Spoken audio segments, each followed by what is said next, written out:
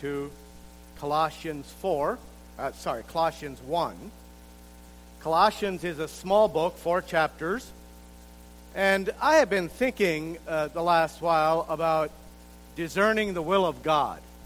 How does one make decisions? How does one know the will of God? And I know that your church, you here have been going through a discerning time, whatever you want to call it. But all of us have something inside of us, and I think it's, as believers, all of us have something inside of us that says, I want to know what God thinks about this. What does God think about this? And we often talk about, how can I know God's will for my life? Now, I don't think that this is some kind of mystery. Now, I like mysteries. I do think, though, we have to use our entire all our capacities, our mind, our heart, our feelings. They're meant to be lived together so we think, we feel, we hear, we experience God speaking to us. And another question becomes, does God speak to us in the present world? Does He speak to our hearts? And does He speak to us together or individually, or how does this happen? As I was thinking about this, I remembered a phrase that Paul writes to the people at Colossia. Now, if you want to understand Scripture, and I think I think the Scriptures are one of the ways. I think that I need to be very careful how I say this. In fact, I wrote it this morning. I need my little green book back here. This is my brain book. You know, I write things in here that no one should read except me. So I will, it's not my journal. I have a journal too. I've been thinking about the Scriptures, and I read this thing about the Scriptures. The authority of the Scriptures, and Jesus says this in John 5. He says, you think that because you know the Scriptures, you can be born again to the Pharisees. He said, they will not save you. Only I can save you. And then at the very end of Jesus' life, after He has conquered the ultimate enemy of man in death. Okay, so he has died and he's been born, he's raised up from the dead, resurrected, and He is with His 11, think about this, 11 men. 11 men and maybe a few women are out there, and think about the mess that they feel like. This movement was spreading throughout all of the land, and it was growing, and the way of Jesus was growing, and then suddenly they kill Jesus, and you're reduced down to 11 people. And you know what? Those 11 people changed the world. We are the result of those 11 people. And it spread, and that is the nature of the kingdom of God, because the very last words that Jesus said, that Jesus said to His disciples while He was here on earth was, all power is given to me. Now I give it to you. Go ye therefore into all the world and make disciples. Baptize them and then teach them everything about me. That is my translation. But I was thinking about the authority of how God speaks to the Scriptures. God does not just, the Scriptures are not just words, because the Scriptures themselves, let me get where I read. The authority of Scriptures can only at its best be the authority of God in Jesus mediated through Scripture. In other words, when we take the Scriptures and look at them, if we do not have a relationship with Jesus, we are in trouble, because then they become words. But we need that relationship with Jesus, and it is also helpful for us to understand the context in which Scripture was written. So you think about the different books of the Bible, and you think about their message. And if we understand the world, for instance, of Colossia, let's use that as an example. Colossia, the city that the church where this book is written. It's a city, it is near Ephesus, so it's in Asia Minor. One of the interesting things about this city is that there is a river that flows to the city, and then suddenly the river goes underground, plunges underground, and then for 5 furlongs, which would be quite a bit of distance, it is underground, and then it comes up out of the ground again. So it goes into a fissure and comes up out of the ground. Now, that was changed later when an earthquake moved that around. But, okay, the local people at Colossia were very much into religion. We often think that the world, no one is irreligious. By the way, everyone believes in something, and everyone has faith. The entire world, every person, I hear people say, well, I'm not a person of faith. Yes, you are. You believe in something. All of us do. It is because that is the way we're created. All of us believe in something. Well, anyway, the people at Colossia did believe in something. They believed in a secret cult of angels.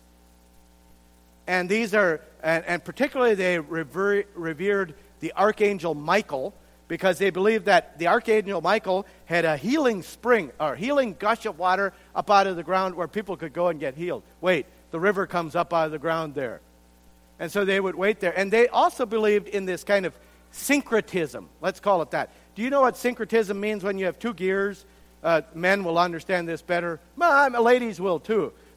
Beaters, egg beaters, or food, the things where you stick what do you call those things you stick up into beaters and they spin? You know what I mean, don't you? I don't know what you call them. What do you call them? The beaters, okay? The ones that are wire mesh. If those things aren't synchronized, number one, you can't get them in. There's those two prongs that you stick up in there, and that synchronizes them so when they spin, that they don't hit each other. All right? Syncretism is the idea that you take two things and you incorporate it together and you make kind of one thing work.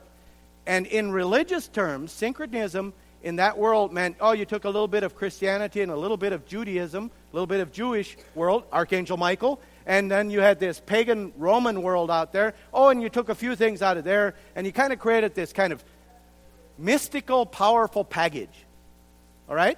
So that's the world that the church at Colossae. It's important for us to understand, because when Paul writes, he tells them, you know what? And by the way, these people were very mysterious. They'd say things like, well, I guess they would. I can't talk Greek, but I'll just say it in English. They'd say things, if you only knew what I knew. And it was meant to kind of pull people in, but it was also meant to say there's this kind of secret, reserved place that only the elite Christians can achieve to. And so Paul comes along, and he writes to the people at Colossia, and he says this. So follow along in chapter 1. Now keep that in your mind. And by the way, that is not necessarily an old thing. It is so true in today's world.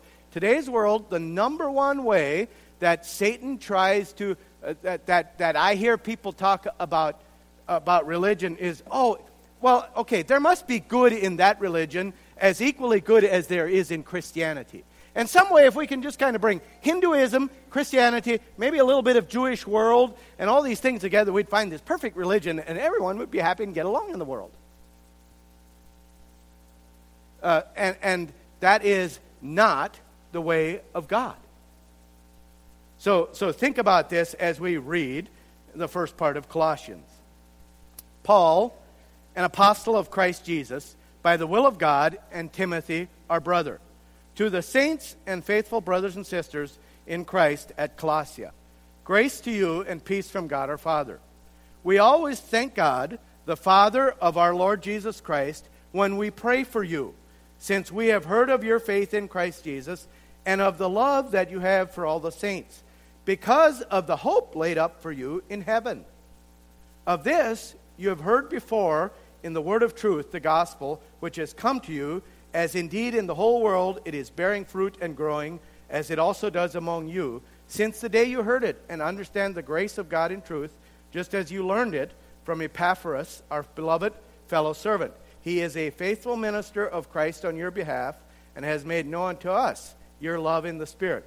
And so from the day we heard, we have not ceased to pray for you, asking that you may be filled with the knowledge of his will in all spiritual wisdom and understanding, so as to walk in a manner worthy of the Lord, fully pleasing to him, bearing fruit in every good work, and increasing in the knowledge of God. May you be strengthened with all power, according to his glorious might, for all endurance and patience with joy, giving thanks to the Father who has qualified you to share in the inheritance of the saints in the light. He has delivered us from the domain of darkness and transferred us to the kingdom of his beloved Son, in whom we have redemption, the forgiveness of sins. He is the image of the invisible God, the firstborn of all creation. For by him all things were created, in heaven and on earth, visible and invisible, whether thrones or dominions or rulers or authority. All things were created through him and for him. And he is before all things, and in him all things hold together. And he is the head of the body, the church. He is the beginning, the firstborn from the dead, that in everything he might be preeminent.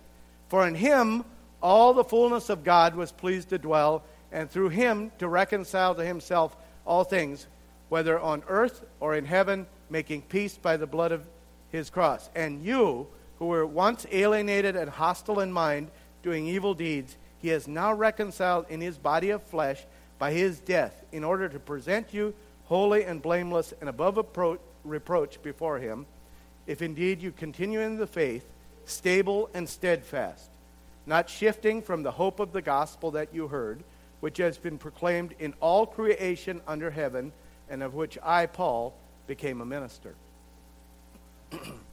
Now, think about the world that the Colossians... By the way, Paul had never been at Colossia. He had never traveled there. He had only heard about the church. And so he's writing to them and saying, I've heard these things. And he calls them back and he says, and note in verse 9, it says this, we have not ceased to pray for you, asking that you may be filled with the knowledge of his will in all spiritual wisdom and understanding. He's not saying this to the church leaders. He's saying it to the entire church. He's saying, I am praying that you will know that you will be filled with the knowledge of God's will. And so when Paul writes that, he's writing to a group of people who have always heard that the gospel is the gospel and the best form of worship is this kind of secret knowledge that some people have and some people don't. And he's coming along saying, no. The central message of the gospel is this. It is Jesus, and that through Jesus and his work and his death and resurrection, the living God became king on earth as he is in heaven. I want you to think about that. The Bible is not about the rescue of humans from this world. We need to get that out of our mind. The Bible is not about the rescue of people from this world. It is about the rescue of humans for this world. To live in the world of a syncretic gospel in that world. And indeed, it is about God's rescue of the world by his human beings. When Jesus said, all power is given to me, now I give it to you. He transferred it to his disciples and then to us.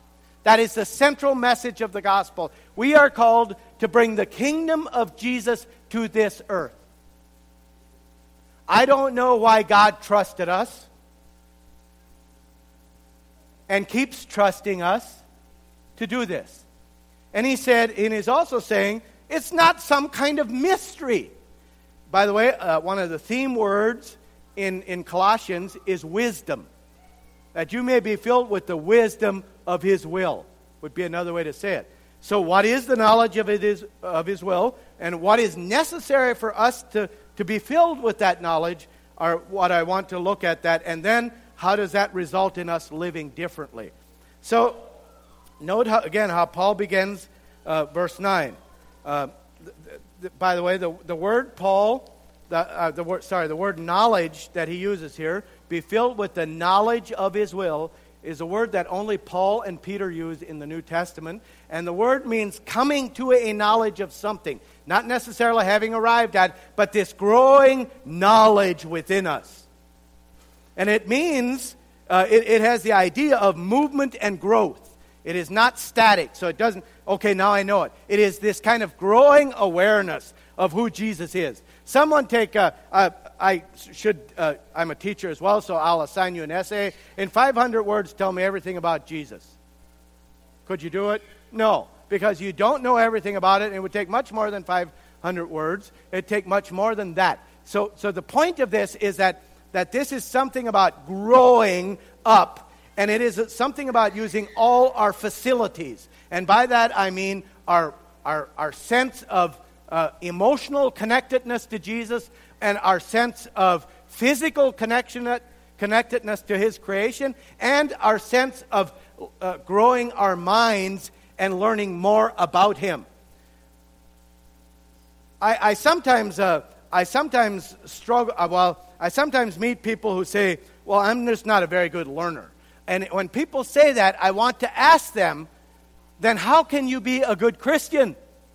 Because I'm not talking about academics. I'm talking about actually literally wanting to learn, wanting to grow our mind around the concepts of Jesus. The knowledge of His will is about knowing something. It is literally understanding how to live well in our world. And he also is very clear that the will of God is not some kind of secret scroll hidden somewhere. By the way, I get a kick out of these things. Occasionally you see documentaries about the Ark of the Covenant being found somewhere, and inside are some secret scrolls, and then once we discover if we could just discover what those scrolls say, oh boy, then we'd know everything. No. Jesus has exposed Himself. The revelation of Jesus Christ is when Jesus came to earth. That is the scroll. It is Jesus walking among us, living and dying, and we grow in Him. That is the scroll. That's the secret knowledge. That's the key. And so the call to us is, and I think that Paul gives us three things here that we need in order to grow in this knowledge. First of all, in verse 4, it says, "Since we have heard of your faith in Christ Jesus and the love that you have for all the saints because of the hope laid up for you in heaven." Faith, love, and hope. So let's just look at them each. And we've heard this. Part of the problem for us is we've heard this message way too often. And sometimes we need to just kind of step back and kind of freshly look at what is the important truth. And one of them is we need to have a growing faith. Now, what is faith? Let's just talk. I work better if you talk as well. So what is faith? There's no secret knowledge here or secret answer. What is faith?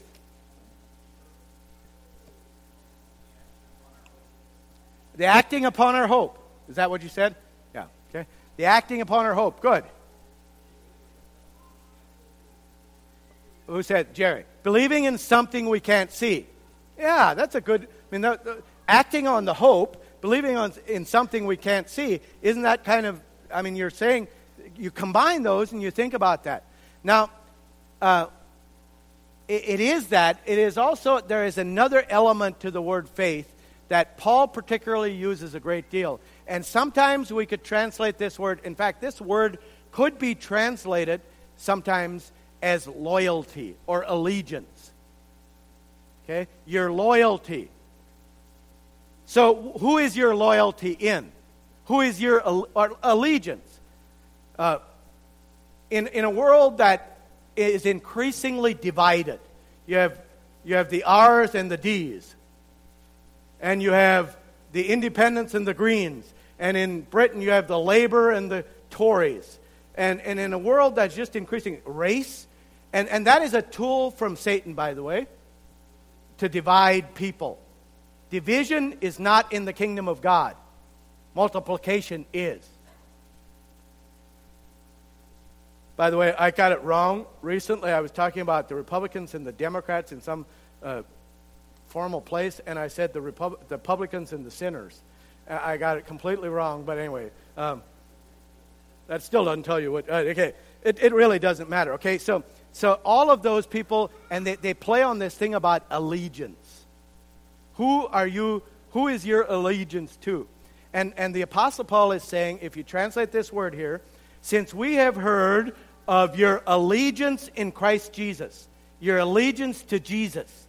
Now, it does not take away from the thing about hoping for something that we can't see, or looking forward to built on our hope. It doesn't take away from that. In fact, it adds to it, because suddenly we have a person to put our allegiance in. We have somebody to put our hope into. If you look at Hebrews 11, it says, it talks about the people in the Old Testament who were looking forward, and he said that is fulfilled in Jesus Christ. And you put your faith and allegiance in him. And so I think this is a clear call for us to think about our allegiances. Who has our primary loyalty? Is it to Jesus, or is it to a movement? You know, I'm Anabaptist, you know that. But Menno Simons is not big enough to put my faith into. The only person who is large enough to overcome the centuries and the divisions of the centuries is the person who came and died for all the world. And the ultimate enemy of man is death. That's the ultimate enemy of man. And he conquered the ultimate enemy of man. And so he is big enough for us to put our faith in him. So we need to have a growing allegiance. By the way, this is not about quantity. This is about the kind of faith we have, not about how much. Jesus is quite clear about that. So your growing allegiance, and how does this fit in today's world? How do we apply this today? Well, I think it is the fact that we need to live as though we are Jesus' people. So the next thing it says, and of the love that you have for all the saints. We were once in a let me just tell you what is of utmost interest here as Paul writes this is that Colossia, the place he's writing this, is the home of Philemon. Now, who is Philemon? Who's Philemon? Anyone know? By the way, you should read your Bible occasionally. I looked at the statistics, and the average Christian in America reads their Bible less than 15 minutes a week. The average Protestant church service has less than 2 minutes of Bible reading per service. I suggest we start reading more Scripture, but anyway. But Philemon. Philemon is a wealthy slaveholder, wealthy man who has become a Christian. He has a slave that ran away. That slave's name was Onesimus. And most people think that one of the persons carrying this letter to Colossia back to the church was this slave. He was also carrying a little letter back to Philemon called Philemon. And so this is this former slave who's run away from his master, coming back, bringing a letter from Paul, and Paul saying, I hear of your allegiance, your growing allegiance in Jesus, and your love that you have for all the saints. And he particularly looks right there, and you have this kind of personal interaction between Philemon and Onesimus. These people who would traditionally be enemies in their world. And by the way, Philemon had the power of life and death over Onesimus, and he could have had Onesimus killed because he ran away from him. 40 years later, in one of the first accounts of church history that we have, guess who is the bishop at the church at Colossia? It is this man named Onesimus. This former slave who has experienced the love of his master in a powerful way. And I ask you, were you not all slaves to sin? And sin had the power of death over you? And you fled from that, and you found refuge in the gospel, in the power, in the person of Jesus Christ, and you're freed from that power today. And so how do we extend that love to other people?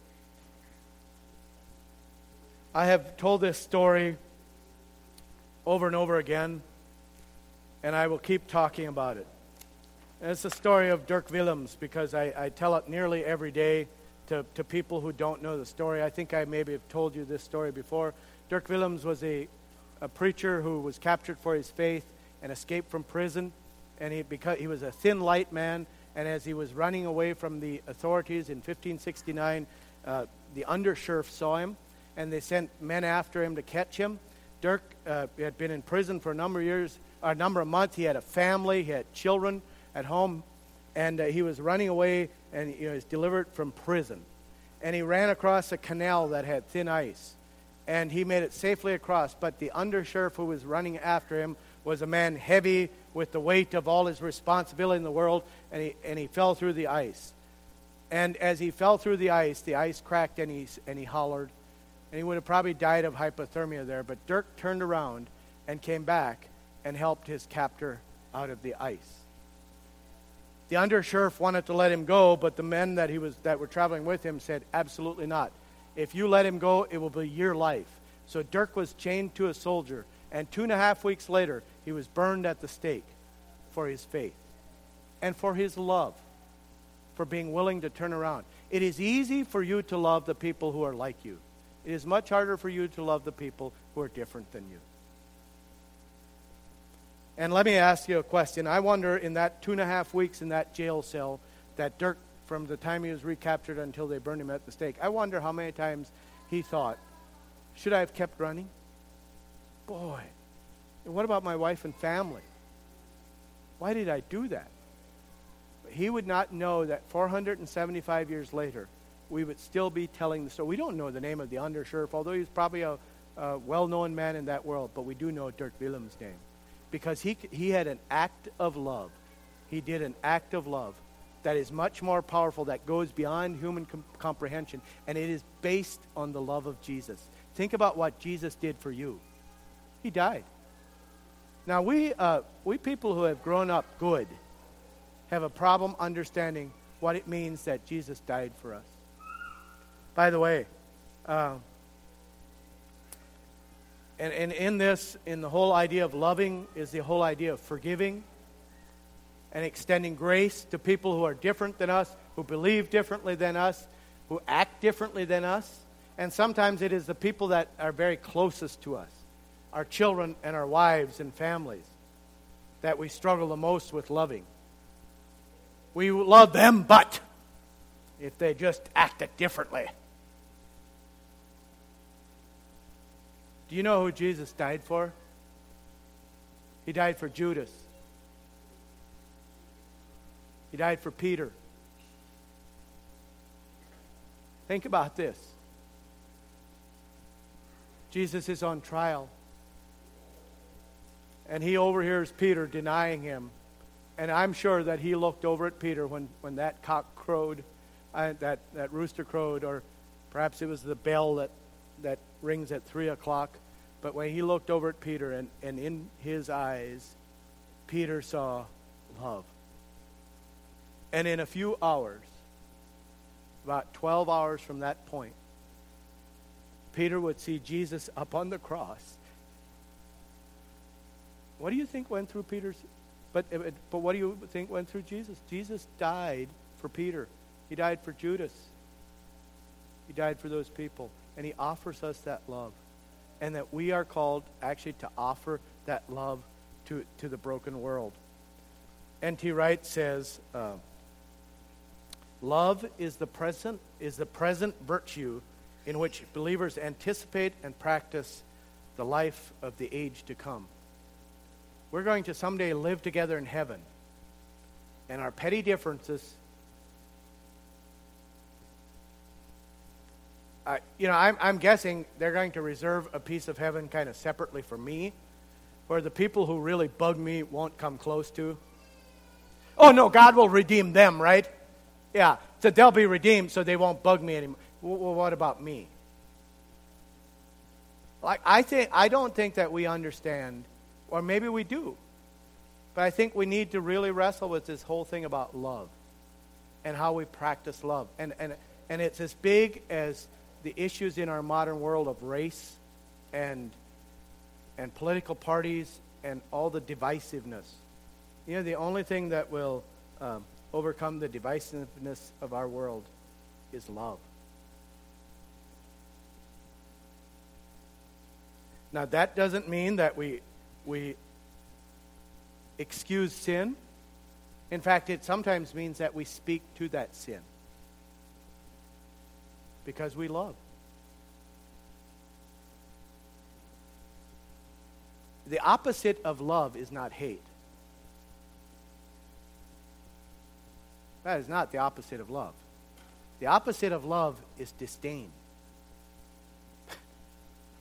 I'll just let them go. When we just kind of write people off.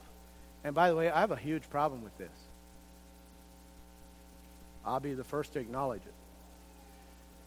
So if we want to know that, if we want to be filled with the knowledge of God, Paul says, this is your a growing allegiance to Jesus, the love that you have for the saints, and because he says, the faith and the love are because of the hope laid up for you in heaven, or the hope stored up for you in heaven.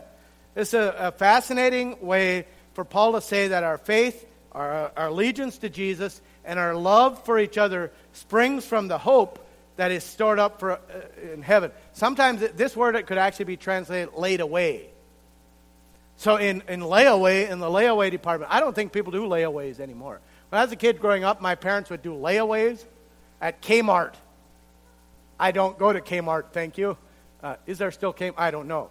I don't know if stores, department stores, still do layaway, but you could go and reserve something, and you could say, "Well, I'd like to have a stereo system, but I don't have enough money," and so the store would say, "We will lay it away for you," and they'd lay it away, and then you went and made payment. Can you imagine that? Just use your credit card and make payments on your credit. No, just. It's a different world, okay? Is there still such a thing as layaway? Oh, there is. Okay, well, I don't. It's deferred blessing. And sometimes they let you take it when you paid 3/4 of it, whatever. But it's kind of that same idea here, in that there is this great reserve of hope, this great space of hope laid up for you in heaven. And the more you grow in faith and the more you grow in love, the more you access that hope. And it's built in Romans 8:24. This is a passage that I love. I love Romans 8 because it talks about the entire creation groaning, waiting for deliverance. And we've interpreted that to say that someday, the world's going to burn away and we'll go to heaven. Someday, Jesus is going to come back and rule this world in mighty power, and we get to rule with him. In Romans 8:24, it says this, and 23, not only the creation, but we ourselves who have the first fruit of the Spirit groan inwardly as we wait eagerly for the adoption as sons, the redemption of our bodies. For in this hope we are saved.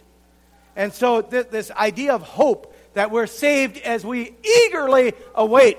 It doesn't say, well, sit in the corner and wait for Jesus to come back. No. In fact, we should banish all the songs in our songbooks that give that idea. What he is calling us to do is to live well while we hope for the future redemption.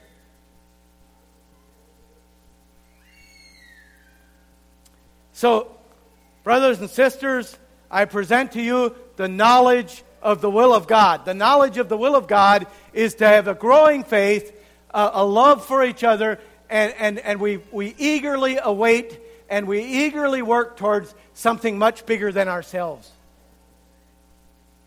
It's not some kind of secret scroll laid up or some kind of angel and mystical thing, but it is about us giving our lives to Jesus in faith and allegiance to him. And by the way, this is not necessarily talking about being born again. I believe in being born again, but I believe it's much bigger than that. That we as adults at some point, as adult thinkers, have to come to the place where we say, Jesus is my king. He is my president. I'm following him. I'm going after him. And when we do that, we can grow.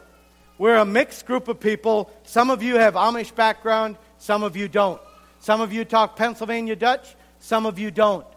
Some of you grew up in other church settings that have been painful. Some of you grew up in good church settings. Some of you are rich, and some of you are not as rich. I don't know if anyone is poor here, except my wife and I, but anyway. No. So we bring all that together. And as we bring that together, we have to remember that God wants to redeem us together. And that what is necessary for this to happen is for us to say, who is our King? Who am I called to love? And what is coming in the future? How does this translate into living in today's world? Please turn to Colossians 3. And we'll begin reading at verse 1. If then you have been raised with Christ, if you've been brought back from the dead with Christ,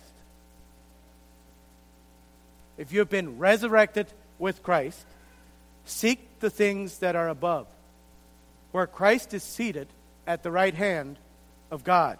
Set your mind on the things that are above, not on the things that are on the earth. Well, does that mean you shouldn't have to worry about going to work tomorrow morning? Boy, I wish. But no. It means that we actually take that worldview into the places God has called us to work. So what does it mean to build houses for the gospel? What does it mean to work at Behold for the gospel? What does it mean to have hens for the gospel? What does it mean to have a trucking business for the gospel? It doesn't mean that you put a placard on the side of your truck that says, Jesus saves. It might mean that. Sorry, Jerry, I'm picking on the few people who I know what they do here. But it actually means that when Jerry goes to work tomorrow morning, when Jerry drives his truck tomorrow morning, he does it in such a way that these things are present in the relationships and the worlds that we interact in. For you have died, and your life is hidden with Christ in God. When Christ, who is your life, appears, then you will also appear with him in glory. The full you will come out. Put to death, therefore, what is earthly in you. Sexual immorality, impurity, evil passions, and evil desires, and covetousness, which is idolatry. Boy, that's interesting, isn't it? I want to say something. I think that sexual immorality and the first few there that he names, impurity and the evil desires, we have embraced the world. We have embraced too much of the world's views on that. We need to learn, and particularly maybe as men, what it means to be accountable to each other and to bring our whole hearts together and say, I struggle with this. That is the only way we are going to find deliverance from those things. Not just men, but all of us. And we are constantly inundated, although the world that Paul lived in was too. We're constantly bombarded with images. And we need to know what to do with those. The other thing that is, what are you doing in your private life? What do you do on your phone? What do you do on those things? I think those are things that Jesus wants us to address practically. But he also says, and covetousness, which is idolatry. So, I talked about being poor and rich. It's so easy for me to look around. This is me. I look around and think, boy, if I just had what that guy has. Everything from vehicles to football teams to, whatever. It's so easy for us to covet. And we put such good clothes on it. That shouldn't kill our desires. What it should do is point our desires to the only true source of richness in our present world. That is Jesus. On account of these, the wrath of God is coming. In these too you once walked when you were living in them. But now you must put them all away. Anger, wrath, malice, slander, and obscene talk from your mouth. Another list. By the way, if you thought the first list wasn't practical, try the second list. Slander?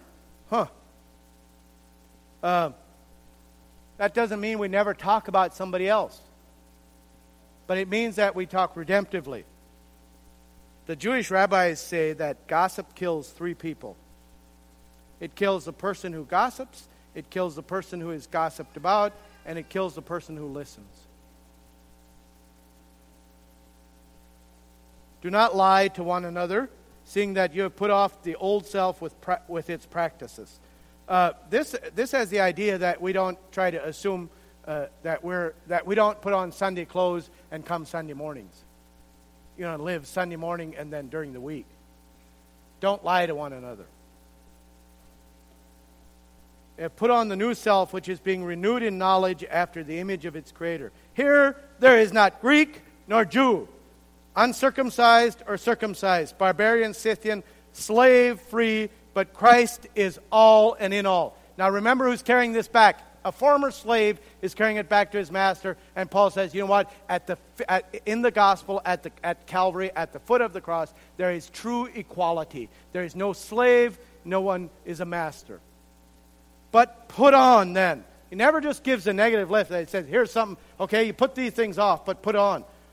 Compassion, kindness, humility, meekness, patience, bearing with one another. Oh boy. How long do I bear with one another? Bearing with one another, and if one has a complaint against another, forgiving each other. As the Lord has forgiven you, so you must also forgive. And above all these, put on love, which binds everything together in perfect harmony. And let the peace of Christ rule in your hearts, to which indeed you were called in one body, and be thankful. So what is it that you, let's finish. Let the word of God dwell in you richly, teaching and admonishing one another in all wisdom, singing psalms, hymns, and spiritual songs, and with thankfulness in your heart to God. And whatever you do in word or deed, do everything in the name of the Lord Jesus, giving thanks to God the Father through him. I'm going to leave this with you. It's easy for us, as we think about today, to do everything in the name of the Lord Jesus. What does it mean tomorrow morning? What does it mean when Aaron gets up tomorrow morning? How do you build houses in the name of the Lord Jesus? How do you drive truck in the name of the Lord Jesus? And in essence, what Paul is saying is that the knowledge of the will of God is how to live well in our broken world. And when we live well in our broken world, we'll understand the way of God and we'll know the direction that we're going.